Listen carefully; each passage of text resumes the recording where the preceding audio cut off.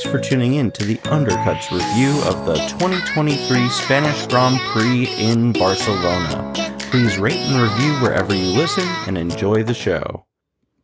By being a racing driver, you are under risk all the time. And by being a racing driver means you are racing with other people.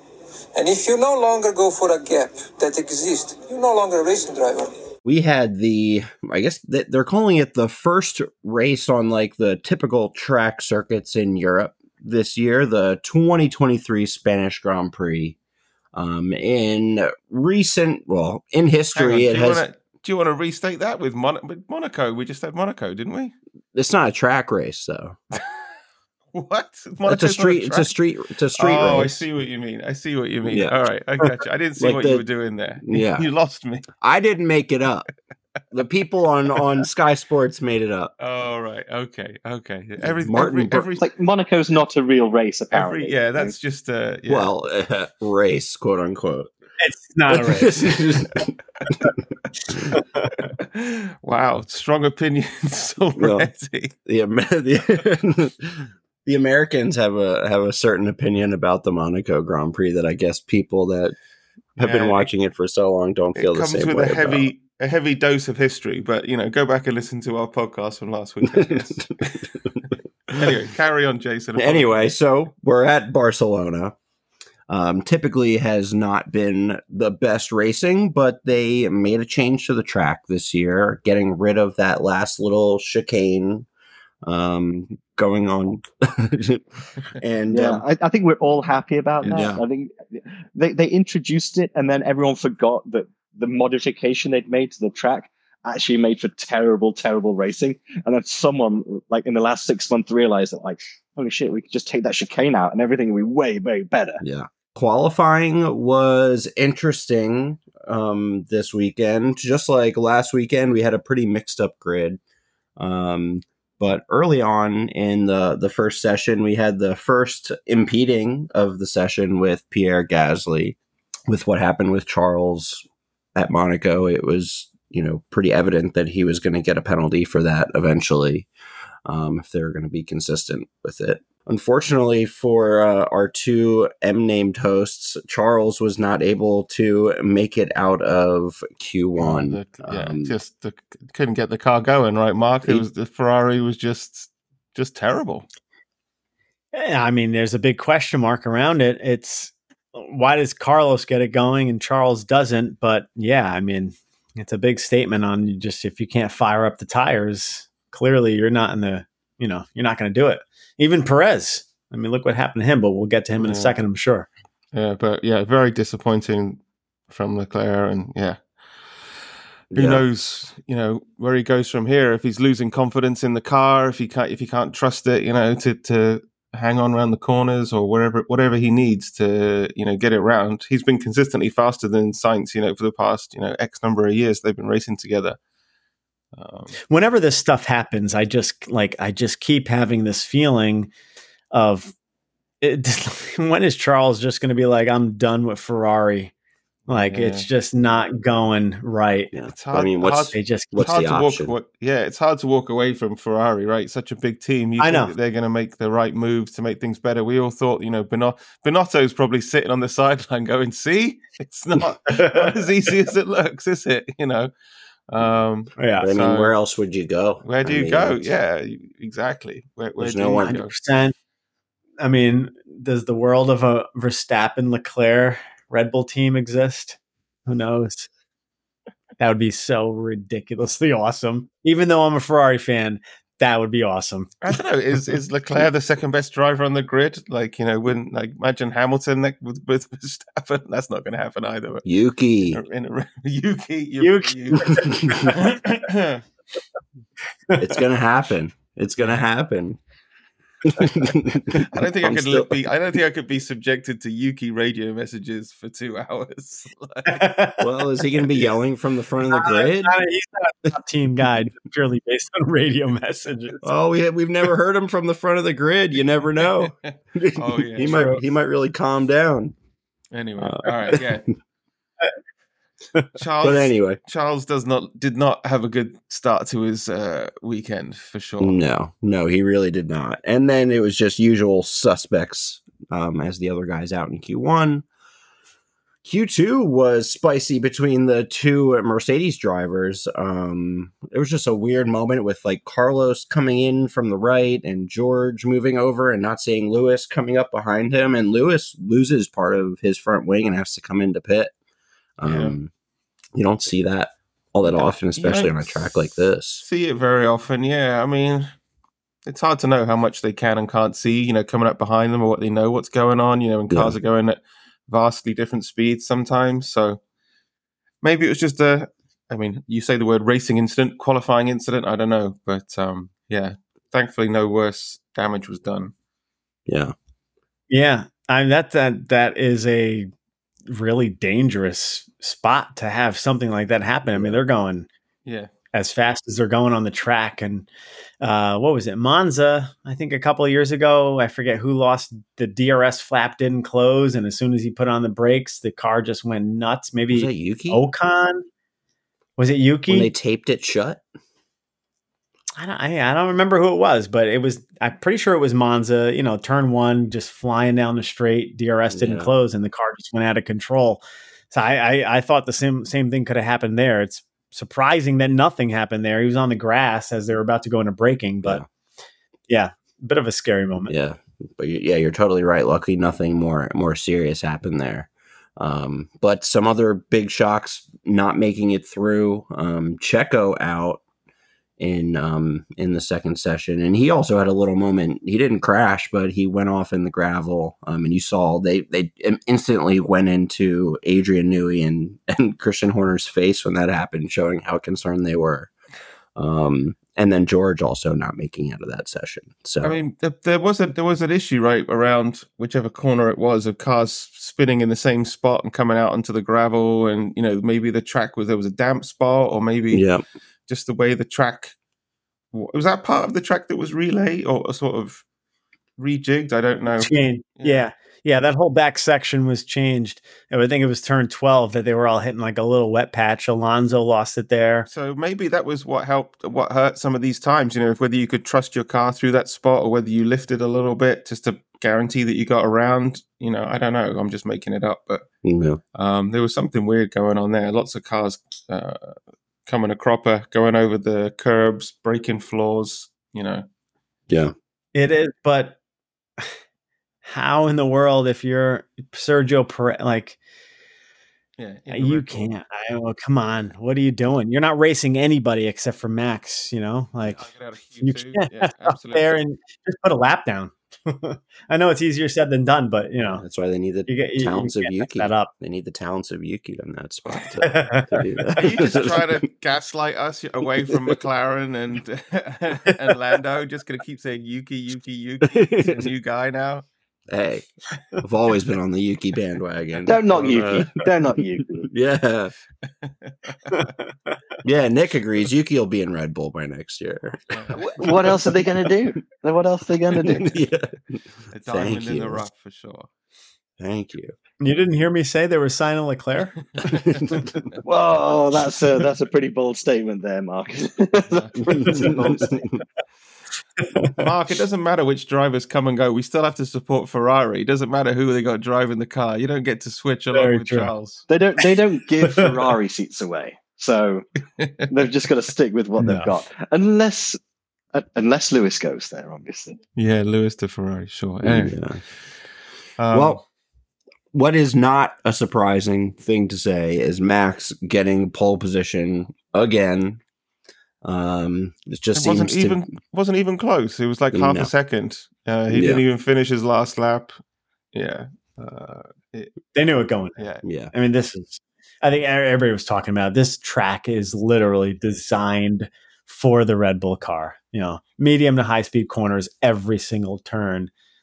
They were going to dominate here no matter what, unless something went really bad. The thing is that the teams know this track so well.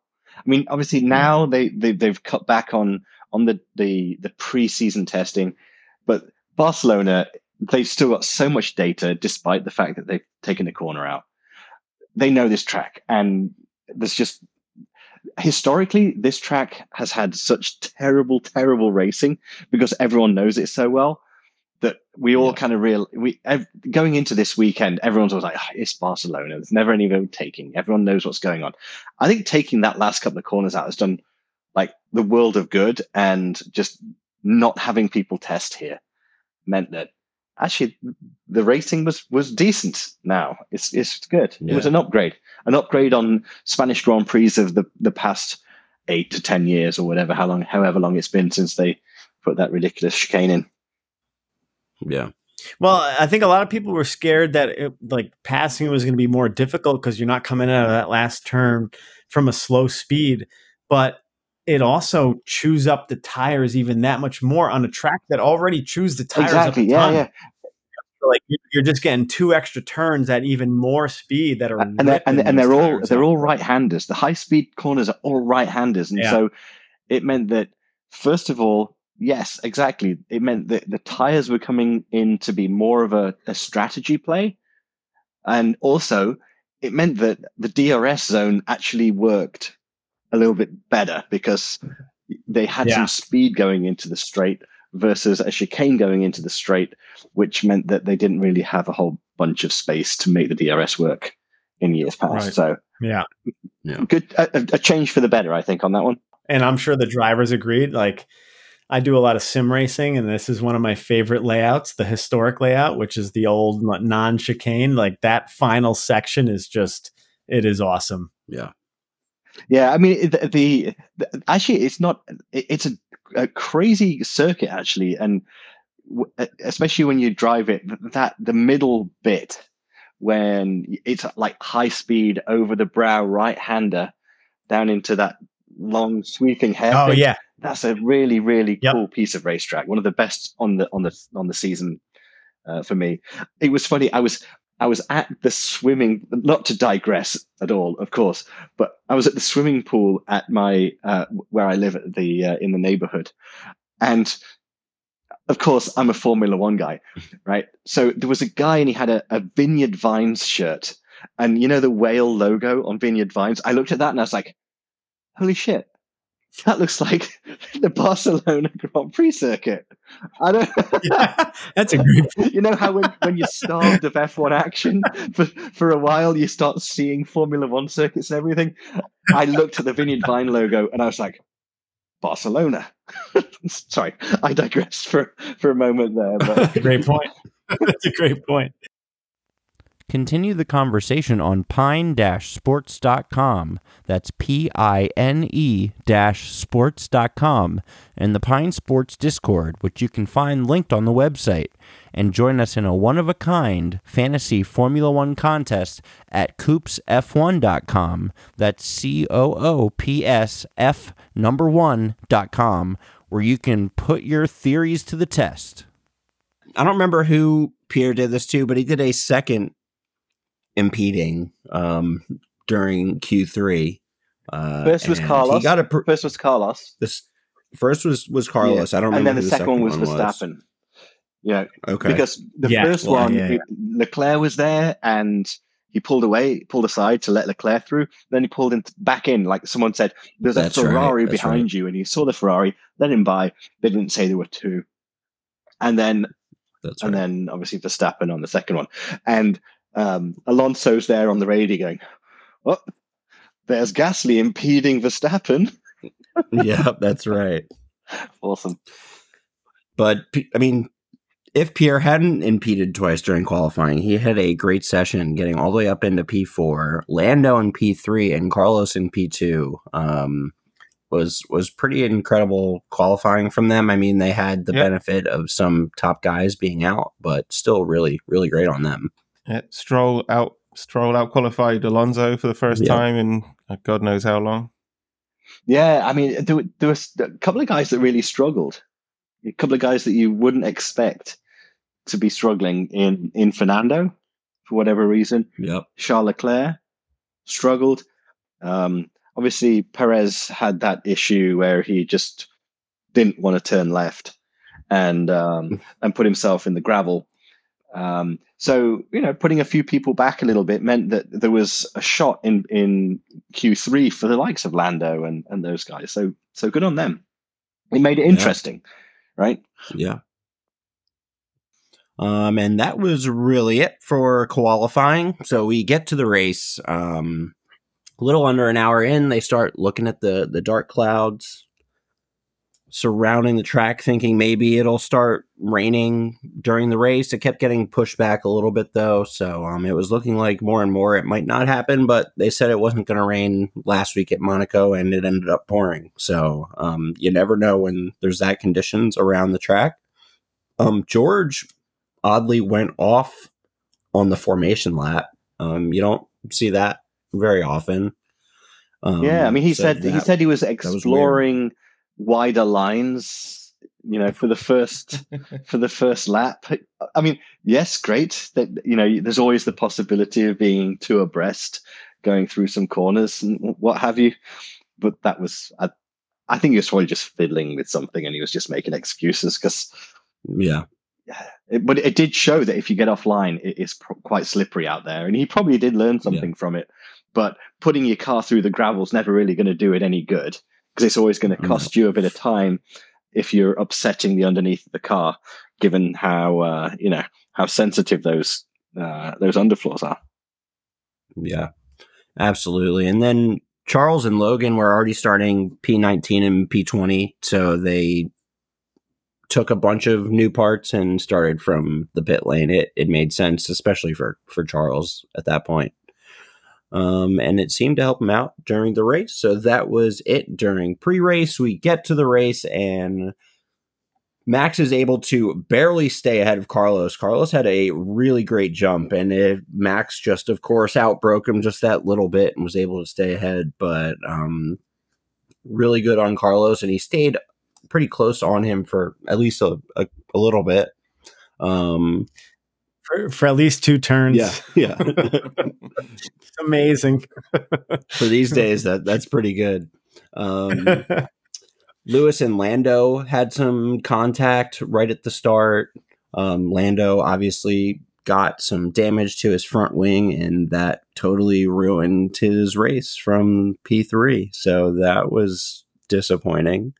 Basically, Sainz sort of slowed down behind Verstappen, who then slowed down Hamilton, and then I think Lando just went right back into the back of Hamilton, basically, and he kind of left himself out there a little bit, and he was I don't think he realized that Lewis was there. He was focused on Carlos and trying to get up there, and then didn't position himself properly, and like make that aggressive move that meant that he was going to be the guy who was going to claim that position. It just felt that he was kind of just hanging out there a little bit, and he just basically got himself taken out the race, which is super unfortunate given the season that McLaren have had. Fantastic qualifying performance, and to be there and ready, and on lap 1 you find yourself having to pit, and that's it, you're at the back of the grid, which is bad for Lando, but great performance in qualifying. But it meant that he wasn't really there to be competing come lap 2, right? Yeah. I mean, to be fair, I think that they were saying pretty early on that people should not expect much from them, even from starting high up. Like, they were not very optimistic about the race. And even from P3, I think they're even worried about getting in the points from there. Yeah, I mean, you look at in Miami with K-Mag, right?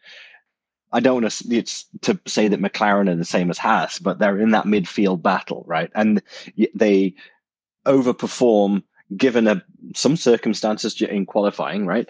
And they have a great performance over a single lap. But just like the Haas, the McLaren just can't work the tires during the race, which was obviously I had to sit out the Monaco. But you look at how they performed, the McLarens performed on the Inter, Lando in particular, the Inter in Monaco, suddenly the car came to life. So the performance is in the car, but they just cannot figure out the tires. And that was evident all throughout, in that they can qualify and they get up there, but as soon as the race is on and they got to actually work the tires and keep the tires, they find themselves, falling behind. Yeah. It sounds very familiar to Ferrari, right? It does. It really does. I mean, tires seem to be the crucial factor in this rule set right now, in that you have Ferrari, who last year were amazing over a single lap and fell back. I think that they probably tried to work too much on their race pace at the detriment of their qualifying, and then didn't really deliver on the race pace side of things. So they're qualifying further back and still not doing anything in the race. And Red Bull have just got it all figured out. Yeah. At least Max does. But Stroll gets a nice pass at the end of the lap, and he's up into a podium position with where Alonso started. That was really good on him, coming back after a couple pretty poor performances from him.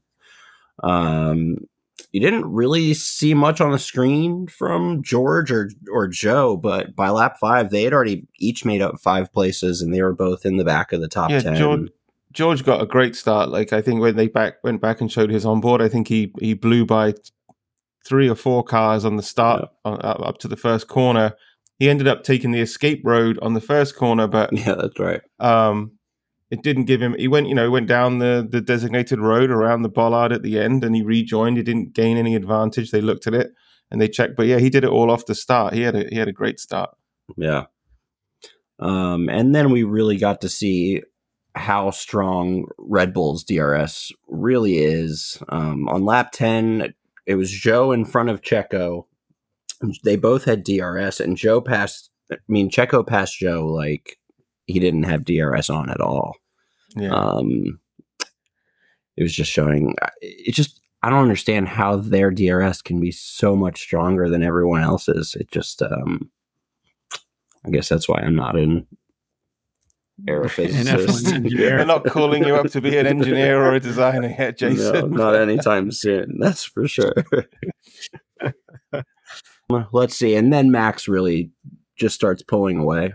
We're at lap 13. He had a 6-second gap, over a 6-second gap on Carlos already, and he was on medium tires to everyone else being on soft tires. So it was really only going to get more to his advantage as time went on. Yeah. And then Lewis was coming up on the back of Carlos and starting to get really close in DRS range. So it was looking like Max was really on his own in this one, and it was really going to be a fight for second place. Then we saw for half a lap or a whole lap this great racing between Hülkenberg, Joe, and Yuki, the 3 of them just tussling, going back and forth and not hitting each other. So that was awesome. It's always great when you see 3 cars, trying to fight for position. One guy attacking the guy in sort of the second position, attacking the guy in front. He doesn't quite get it, so he has to back out, but then that gives the guy in third, a chance to attack. He comes up alongside, tries to swap in. All without touching. Yeah, it always makes for excellent racing. I do. I mean, I hope this track layout sticks because it is more fun.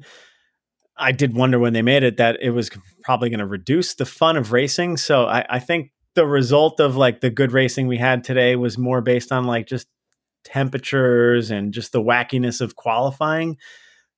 Who knows? Maybe it'll be different next year, but I don't know if we'll have as good a racing if it's just like a normal qualifying and everybody's in their right orders. I think it'd be a little bit more boring than we might have hoped. I think tire choices also help too. Like, because Checo started on the medium tires, he wasn't able to race through, and shockingly, the soft tires were able to hold on so well, more than they're typically able to.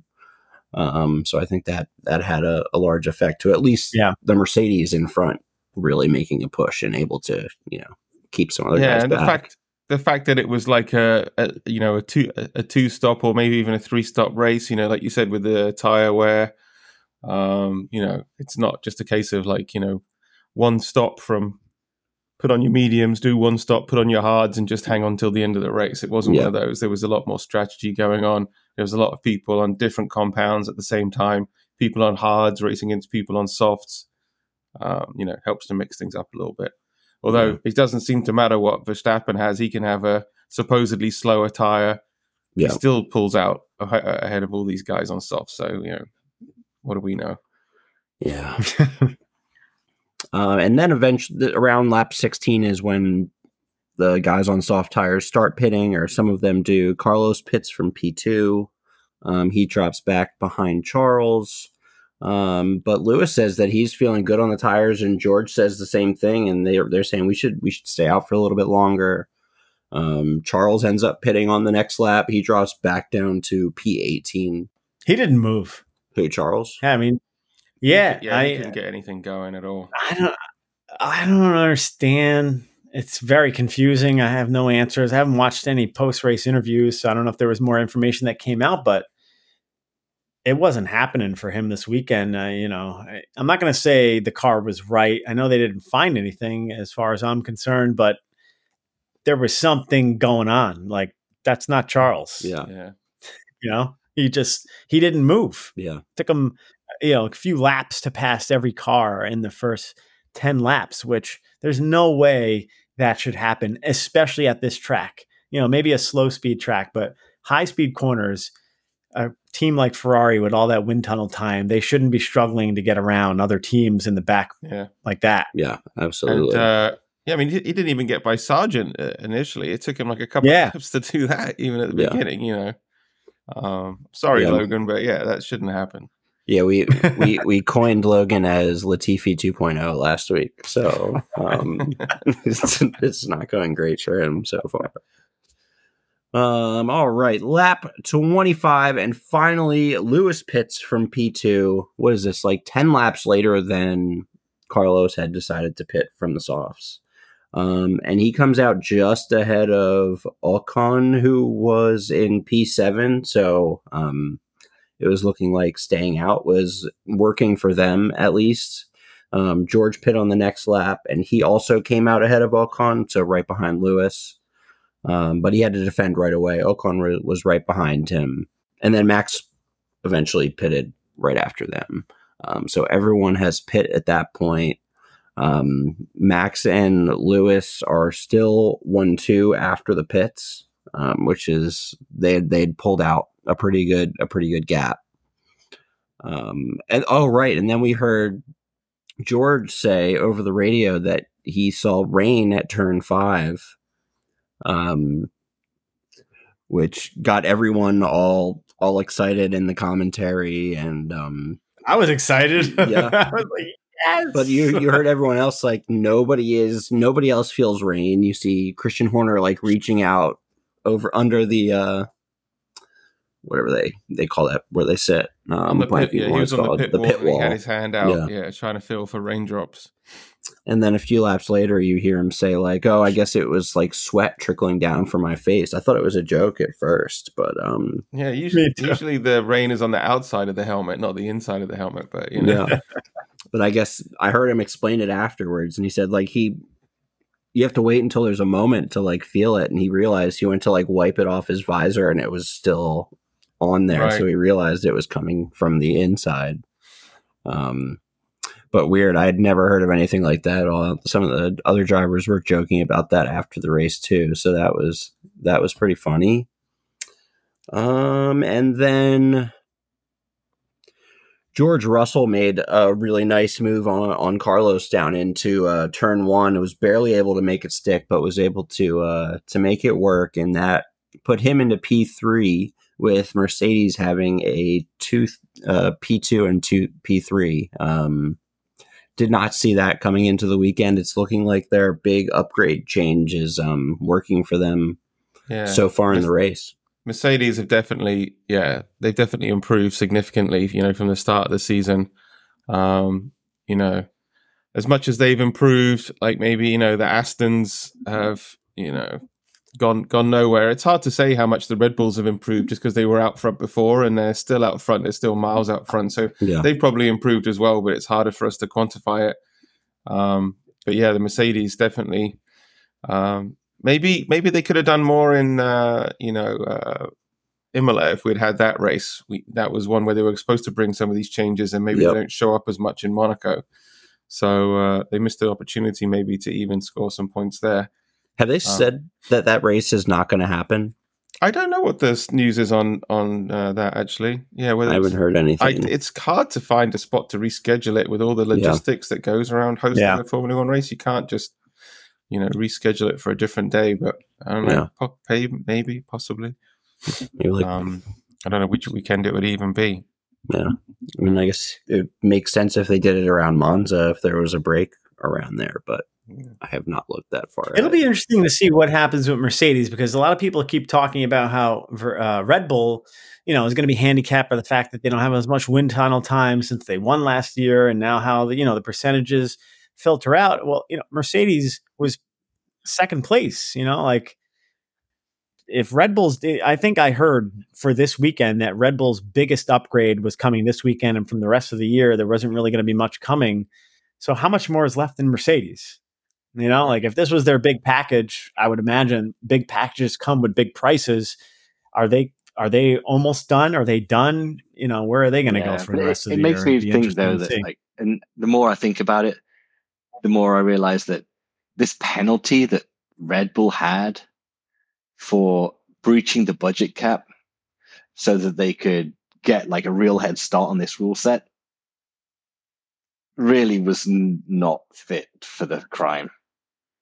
Yeah. They exceeded the budget. They should have been made an example of. It should have been much worse, because really, at the end of the day, they've gained so much of an advantage that development time to extend their advantage this season isn't really a penalty at all, because they've made so much progress that it's not a punishment. The only way it will benefit the other teams is if they're able to really get, by the end of the season, are really pushing for wins, and then it would be the real fight next season. But for this season, it seems to make no difference. Yeah. What they should have done, the penalties that they should have had, is that they have to drive into a wall and then get lifted up on a crane and move and in the paddock, and so everyone can get a view of what's going on underneath their car. So, oh wait. Well, if it had happened a little earlier in the season, maybe it would have helped. But they should have been positioned better. Sergio might lose his job over that. I mean, did you see the pictures of? Obviously, you had the Red Bull and the Mercedes, but then the Williams. I mean, one of my good friends works for Williams, so I don't want to say too much. But wow, they're way behind in terms of just the sophistication underneath the car. It was really interesting to see some of those underfloor shots. Yeah, the memes were great. Yeah, Twitter was having fun with that.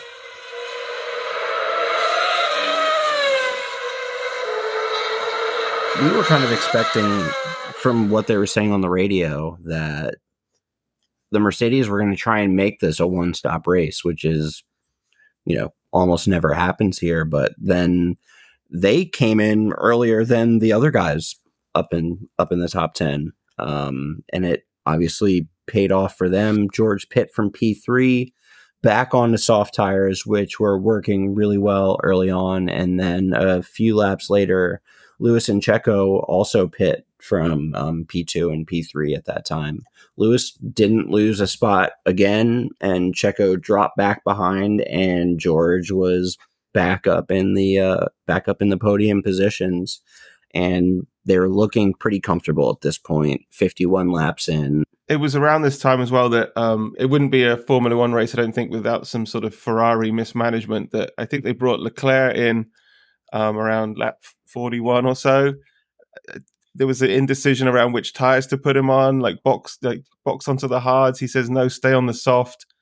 And then they say, okay. And he says, it's still box then? And like, yeah, box. So he comes in, and then they put the hard tires on anyway and send him back out, which he hated. So, check, if you've got your race bingo card, Ferrari's management, is your free square. Yeah, I did notice, though, that Carlos went soft, medium, hard. They went with the SMH strategy. Oh, did you come up with that yourself? No, I did. I was sitting in the lounge in Charlotte Airport watching the end of the race. It's like, they've gone soft, medium, hard. That's so hilarious. Just gets progressively slower as the race goes on. It's like, as the pit wall come slowly does what the tire strategy did. Gunning for fourth, right there, gunning for fourth. That's too funny. And then we got a little bit of classic Esteban and Fernando action down that pit straight. That was naughty, I think. I did not like that at all. Fernando didn't mind it. Who didn't? Fernando. Because the thing is, though, when you look at the shit the stuff that they used to do back in the day before everything got sanitized, they were doing that stuff to each other all the time. You've just got to think back to, I think it was Michael Schumacher when Rubens had gone to Williams, I think. That's kind of in my mind. And I forget where it was, but he was basically trying to run him into the wall at the exit, just by the pit exit wall. They used to do that stuff all the time. And when you watch some of the races from a few years ago, the cars were way more nimble and they were darting about the track all the time. Now it just seems like that someone does a move like that and then people complain. And then... Well, it's for good reason. Cars crash, people get hurt. It's an expensive sport. Oh, when I were a lad, there were drivers dying every week. Exactly. Bloody hell. Fair enough. But yes, it wasn't good. But Fernando kept his foot in it. He had two tires on the absolutely. grass. He did. Great bit of Luckily, driving. nobody was coming out the pits at the time, so there was not listen, the car there. Alonso is clearly like, I don't know, dropping acid before race weekend. Whatever it is, so like, this is not the Fernando Alonso that we've known for the last 20 years. Like, somebody could look at him the wrong way and he'd be flipping out. So it is very interesting, just the happy-go-lucky, like. But it's been a bit of a trend, right? Like Magnussen came back, Alonso came back, Hülkenberg came back. Like all these guys are coming back, and just all of a sudden their personalities are just way more positive than it was prior. So it's interesting to see. I guess I get a little bit of why, but at the same time, it's interesting. It's a fair point. It's a real. It's a really good point. I mean, these guys who come up, they start karting when they're 6 or 7 years old. All they've ever known is just like that hunger, that thirst to just be like elbows out on everyone, going to get to F1. And then when they're in there, it's like to stay there is harder than it is to even get there. When you get to be someone like Fernando, and to a certain extent, Kevin, but K-Mag, he was kind of, he didn't make his decision to step away and come back. But that time away to put everything into perspective really does help. Like them, like manage the race, understand what's going on. I mean, to an extent, but of course, that's a tough game to play because if you're an F1 driver, it's like, I'm going to go in there for 3-4 years and I'm going to take a year off. That's the most millennial approach to everything, right? But it does bring that sense of perspective into a lot of things. They've had some time away to look at it and analyze just everything about what it is to be a Formula One driver. And then they go, okay, I've stepped away for a bit and I get it. Well, you could see that with Magnussen and Hülkenberg, but it's really interesting to see it with Alonso, who he stepped away, not to like step away from racing and, reduce his life stress. He went to Indy, he went to IMSA, he was in the top racing against other categories and then comes back. I mean, thankfully he's at a team for him anyways, at a team that's giving him a car that he can do what he's doing. But it's a little odd, you don't expect that from Alonso. I mean, I guess when the team boss is the son, like, okay. But I'm really curious to what Fernando is going to be like next season or towards the end of this season when it's not just gravy and everyone's super excited because they're overperforming where they thought they were going to be. Right? It's, when, if Max doesn't finish a couple of races and the development cap on Red Bull means that they lose ground relative to the field, in particular to Aston Martin, because they were the ones that finished a little further down the field. they've got a little bit more in reserve in terms of wind tunnel time and all of that through the rest of the season. If it starts getting a bit bitey at the end, the last 3-4 races, is Fernando going to be as chill? See the true colors. No way. And he was pretty chill at Alpine at first too, and it changed by the end of the last year. So, but I mean, we'll see. He ended up he ended up behind Lance after that move, right? After he got by Ocon, right? And he said, "I'm not attacking. Lance. I'm just going to drive around behind him, and no worries there, mate. That's just bring it home." The podium wasn't on, the win wasn't on. He's not fighting for the title.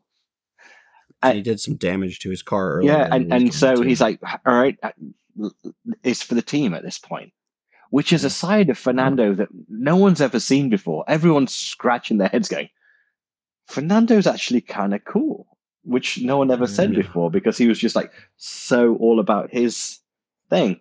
And it's good. But as soon as things start to get meaningful, it's going to change. But the perspective, like we were just talking about, of what's meaningful versus what is not. I mean, that's the difference, I think. Yeah. And with that pass when Ocon, moved to the right, and Fernando went into the grass, but Ocon didn't get any kind of penalty for that, right? No, it was just a racing incident. He did not. No. Yeah. I think it was because it was a single sweep across. It wasn't like a jink. It wasn't a double. It wasn't a double move. Yeah. It was a little bit late, but it wasn't double, and it wasn't in the braking zone. Yeah. Checo tried to chase down George, but he was not able to, and Max got his 30th win, I think. Yeah, it looked like it at one point. It looked like, because obviously Checo pitted later, and everyone who'd had fresher tires was making really good inroads on people ahead of them. So it felt like the Checo charge was going to come, and it was going to be a battle at the last couple of laps, but it just didn't happen. Unfortunately. I mean, I like Checo. He's good. He's got the best car, and so I want him to be challenging Max, but it just didn't happen. Which is great for obviously the Mercedes, but to be fair though, on Checo he did have a bit of an uphill battle, didn't he? Starting from where to get to fourth. Yeah. Where did he finish? Fourth. Yeah.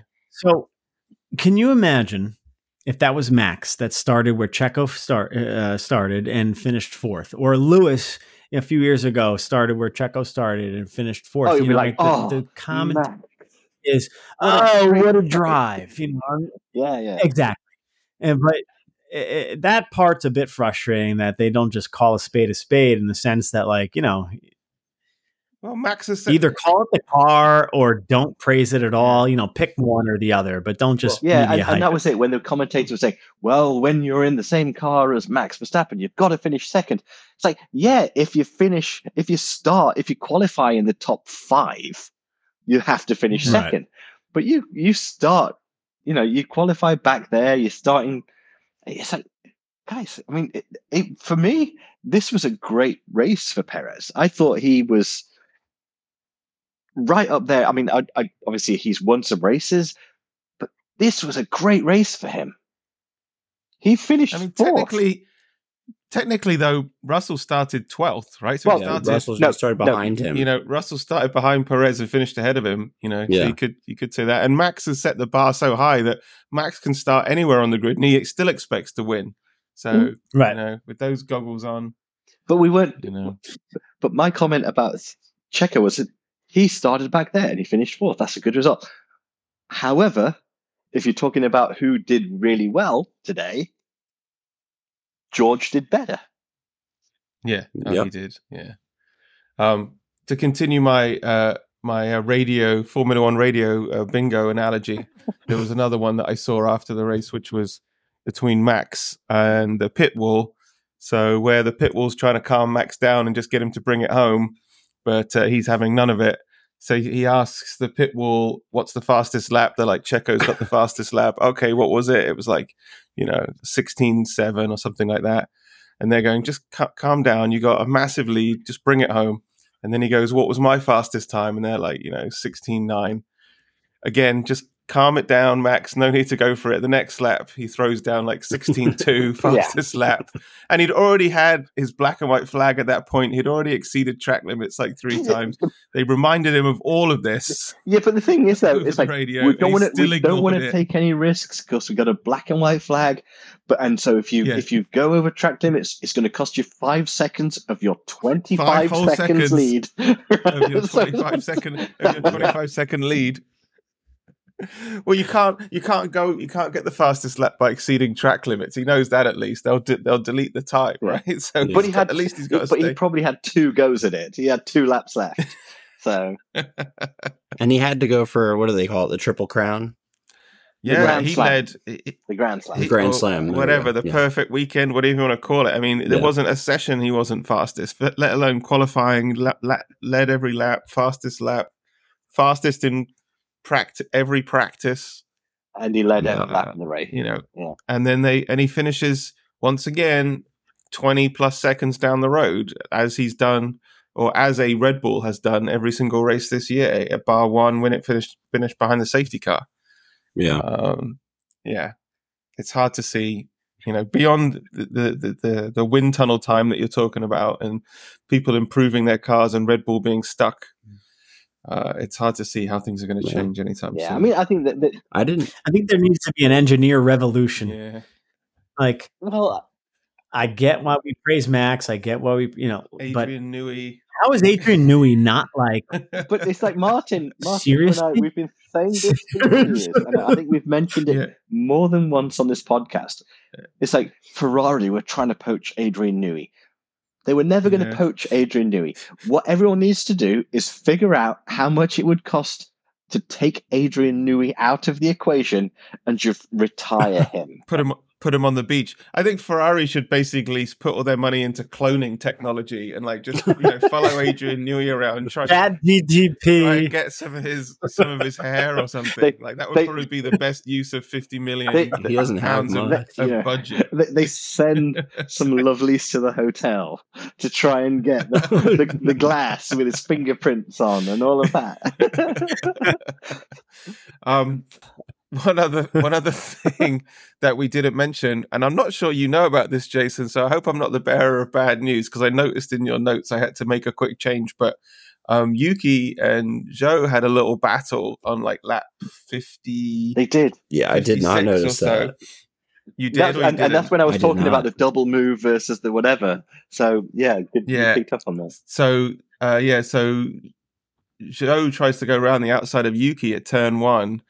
Zhou ends up going down the escape road, like Yuki sort of runs him wide, as it were, and holds the position. But the stewards determine that was Yuki's fault and penalize him 5 seconds. It takes him all the way from 9 down to 12th, I think.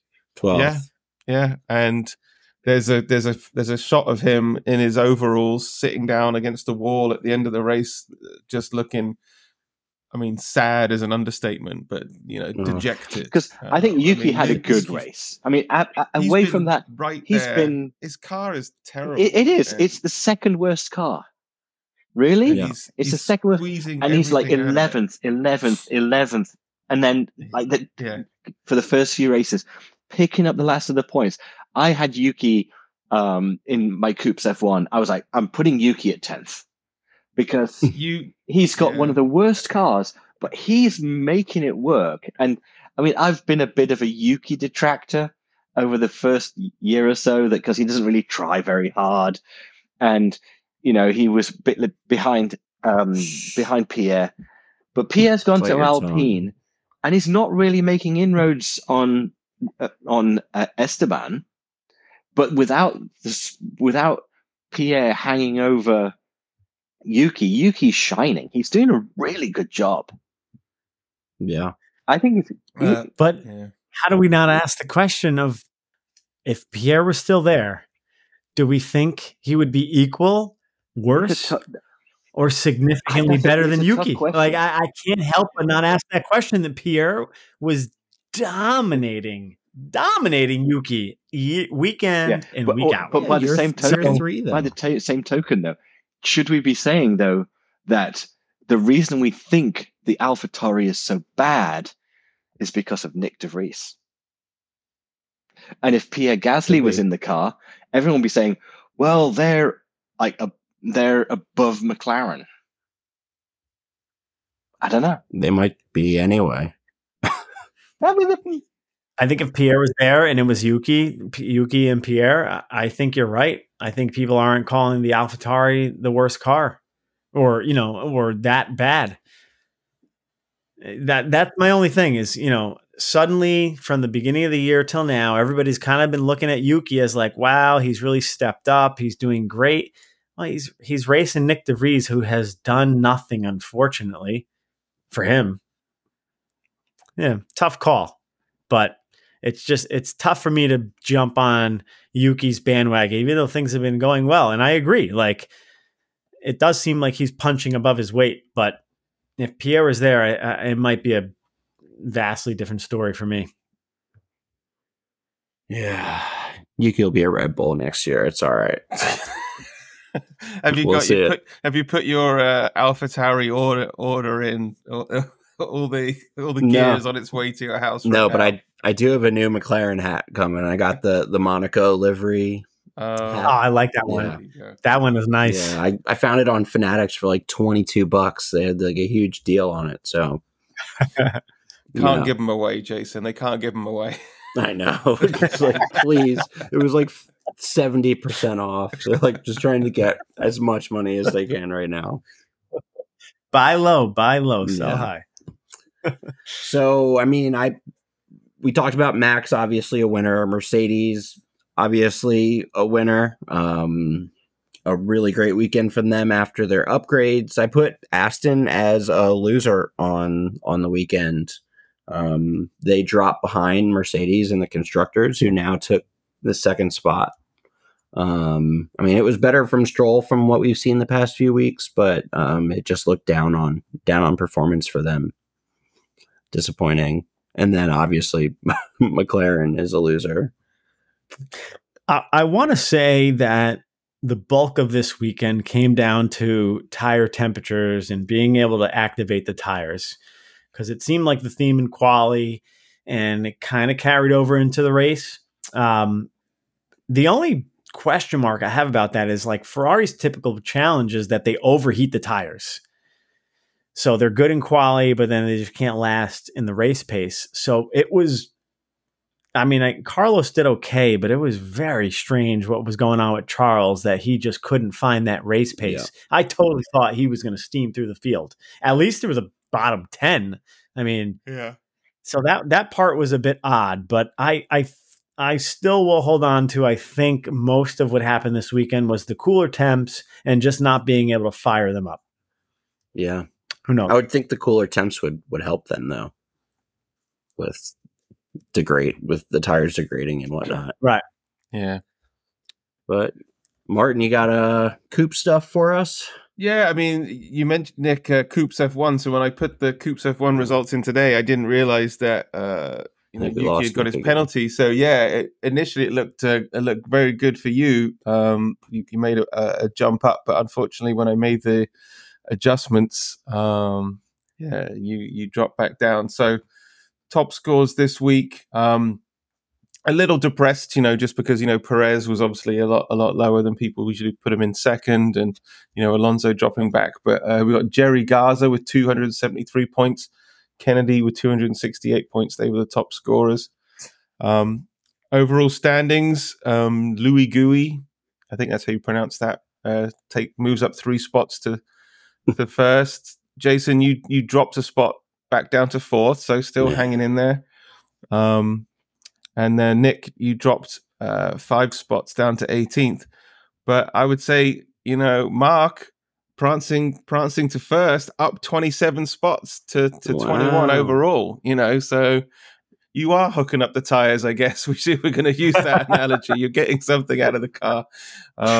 So yeah, good for you. Gary Garza jumping to 45 spots. Yeah, exactly. Yeah, some big movers up the list. What did you say the top points for the weekend were? What's that? Like who scored the most for the weekend?